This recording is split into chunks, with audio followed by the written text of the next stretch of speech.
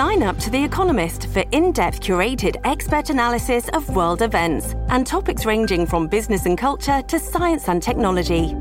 You'll get the weekly digital edition, online-only articles, curated newsletters on politics, the markets, science, culture and China, and full access to The Economist Podcast Plus. The Economist is independent journalism for independent thinking. Go to economist.com and get your first month free. Cats at Night. Now, here's John Catsimatidis. You know who we have on the line? Another common sense guy with us today is former Governor Andrew Cuomo. And Andrew, Governor, you have a lot to say. I understand your podcast is doing great. I understand you have another podcast coming out tomorrow with Commissioner Kelly. And I've had Commissioner Kelly on this show many a times. And he is mad as hell as what's going on in our city and our state. I'm as mad as hell, and I'm not going to take this anymore. Is that Commissioner Kelly on the other line? That's all of New York. That's all in New York, you're right. That is all of New York. How are you doing, John? Good. I am doing good. And we have two common sense Democrats in the studio, and so you're at an advantage. Everybody loves you. Well, first, hello, John. Lydia, how are you? Judge, how are you? And Laura Curran. Hello. Who is a great county executive. Oh, thank you. Thank you. That's very kind. It's good to hear your voice. Her only mistake Here we go. Supporting Todd Kaminsky. No, John, Laura was collateral damage to the Albany Democrats. That's what that was. And we were just talking. It's going to be interesting to see what happens to that Senate makeup after this election. Well, the Democrats... everyone says the same thing about this election. That's what's fascinating. If people vote on the social issues, abortion, et cetera, the Democrats win. If they vote on crime and the economy, the Republicans win. The answer is you have to talk to both. Mm-hmm. New Yorkers are worried about social issues. God bless them.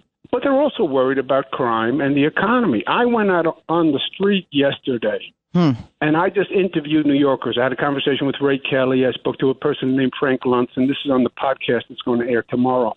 And tell us where the podcast is so everybody knows. It's on Apple Podcasts. It's called As a Matter of Fact with Andrew Cuomo. But I spoke to Commissioner Kelly, spoke to Frank Luntz. I've been speaking to pollsters. But what I did yesterday was I just went out on the street and I just talked to New Yorkers because you want to take a poll. New Yorkers, God bless them, they tell you exactly what they think. Mm-hmm. And it was overwhelming that the issue is crime. They're worried about the condition of the city. Commuters who come in from Nassau, from Jersey, et cetera, are worried about the condition of the city. And I tell you, it had to be 90%. And I don't know why the Democrats, and this is nationwide, I don't know why they can't be more aggressive addressing the issue of crime. You can be a progressive, but you still understand that job one is public safety. And the truth is, some people have to be put in jail to keep society safe. I know it sounds harsh, and Democrats don't like to say it, but it's the truth. And until we start addressing crime aggressively and bluntly, we're going to see this issue. Governor, where did Albany lose their somewhere they lost their way. Albany lost it because they are a goldfish bowl, and they are afraid of the far left. The advocacy community and the extreme left, the Democratic Socialists. And that's who they listen to all day long, and they're just out of touch.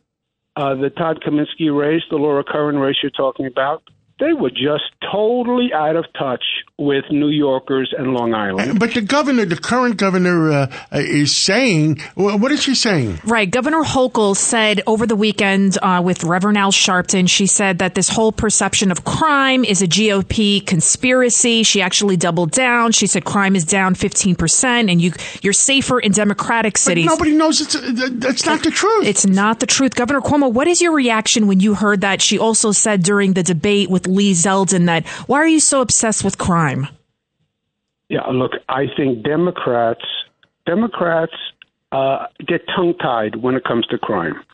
I don't know what it is. I don't know if it's a fear from the crime bill in 1994 that went too far. I don't know if it's post-George Floyd. I think it's mostly the far left, who, if you listen to them, nobody should go to jail ever, and that's a nice theory.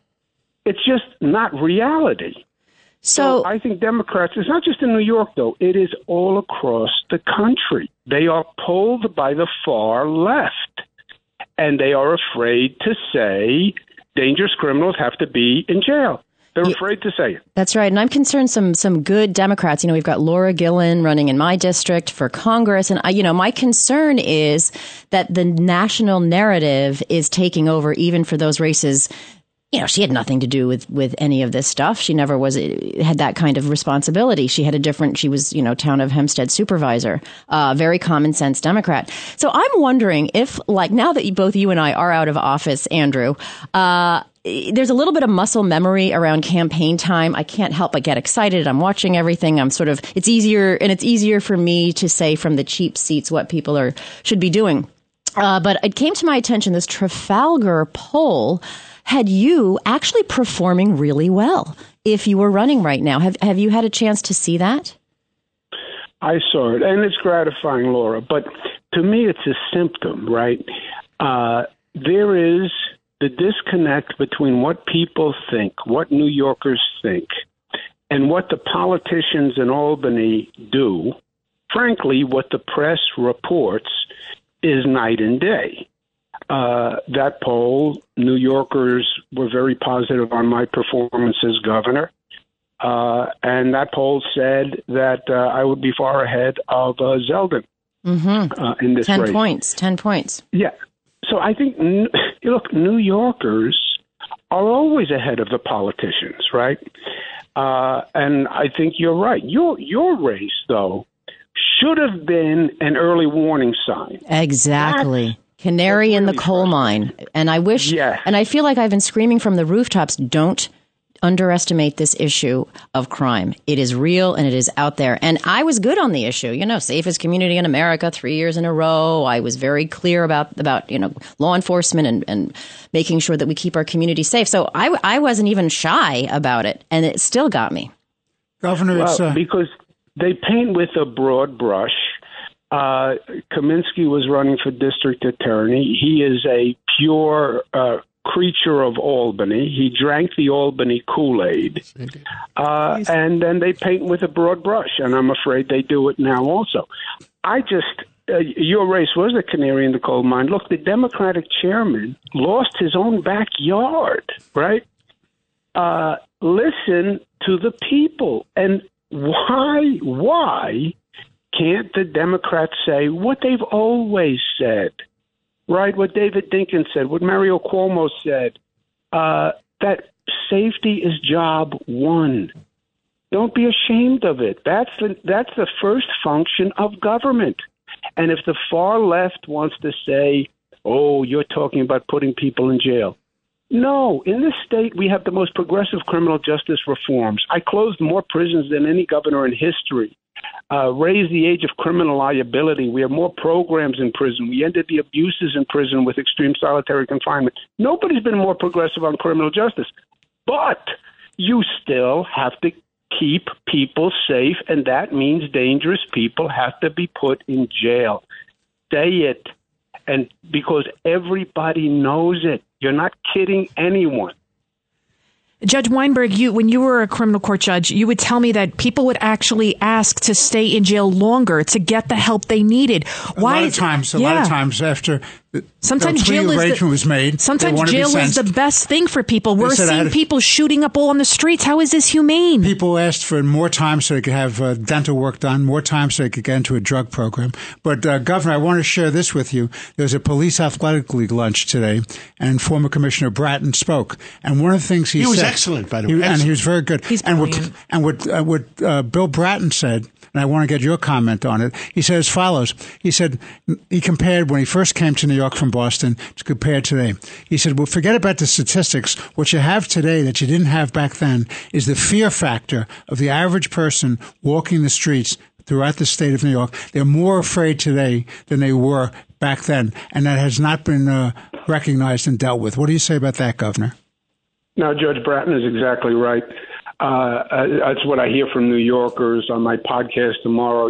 You'll hear the interviews. That's what all New Yorkers said. I mean, male, female, different ages, every demographic. They all said they're afraid. They are afraid. That is their word. They're afraid. And the election's coming, and the Democrats are not hearing it. And if they are hearing it, they're not responding to it. And when somebody says, I feel fear, I feel afraid, the answer isn't to say you're wrong to feel that way. You know, that doesn't work in any relationship. Your spouse says, I'm angry at you. Well, you have no right to be angry. Those conversations never end well. If people feel afraid, address the fear. And it doesn't work to say there's no reason to be afraid, deny everything you see in the newspapers, and we're not doing anything different because we don't see any problem. You can't say that. Governor Cuomo, right before you came on, I was talking to Laura Kern about you, and she was telling me about the poll results. And I think part of it is because the reason why people would prefer you, say, over Zeldin, prefer you by, 20 points over Hochul, is because they know you're not somebody that can be pushed around, even by the progressive left. And it really does appear that Hochul, she's been kidnapped, hijacked. Like, I don't know who this person is. So my question to you is, why are some Democrats like you and Laura Curran willing to stand up and have the courage and say, yo, you people are crazy. There is crime on the streets and this is bad and we need to do something about it. Whereas some other Democrats, they're just going along with this. Well, I think there's also a concern to get out the base. And there's a feeling out there that if you are not hard on crime, that will inspire the base to come out. We'll see if that's true in this election. But I think there's a lot of these progressives, they have, we like to call them regressives. They have very strong get out the vote operations. They are, they work hard. They knock doors. They're out there. And maybe there's a fear of pissing them off that you won't get those people to vote for you. Listen, I was a common sense Democrat too, until my daughter married a Republican. Long story. But John, yes. John, let's be honest. And Laura touched on it. The Democrats are afraid of the far left because the far left threatens them in primaries. That's what they did to me. Every year, they threaten you in a primary, and the far left is potent in a Democratic primary because you have a lower turnout. You have the activists who tend to vote at a higher percentage. So they threaten the moderate Democrats. The moderate Democrats are intimidated. Second factor, you have like a group think in Albany. You're supposed to be one of the club. And I was never one of the club. By the way, my father was never one of the club. I never wanted to be one of the club. Your father was one tough guy. I remember that. Oh, yeah. And I would tell them the truth. And I would push them, and I would take them on politically. I took on the Todd Kaminskis of the world publicly. And they then come back to get you, which is what they did to me, by the way. I had the far left angry. The political establishment in Albany found me disruptive to their politics because I believed in the truth. They had their own Albany myth. And in politics, enemies accumulate. So I paid that price. Don't kid yourself. And it's a lot easier, Lydia, to just go along and get along. Just go along, do what the donors want, collect the money, go to the fundraiser, smile. You let the legislature do whatever they want. Don't fight with the legislature.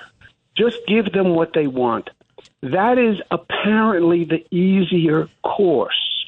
And it is easier short term. Long term, it's a death sentence.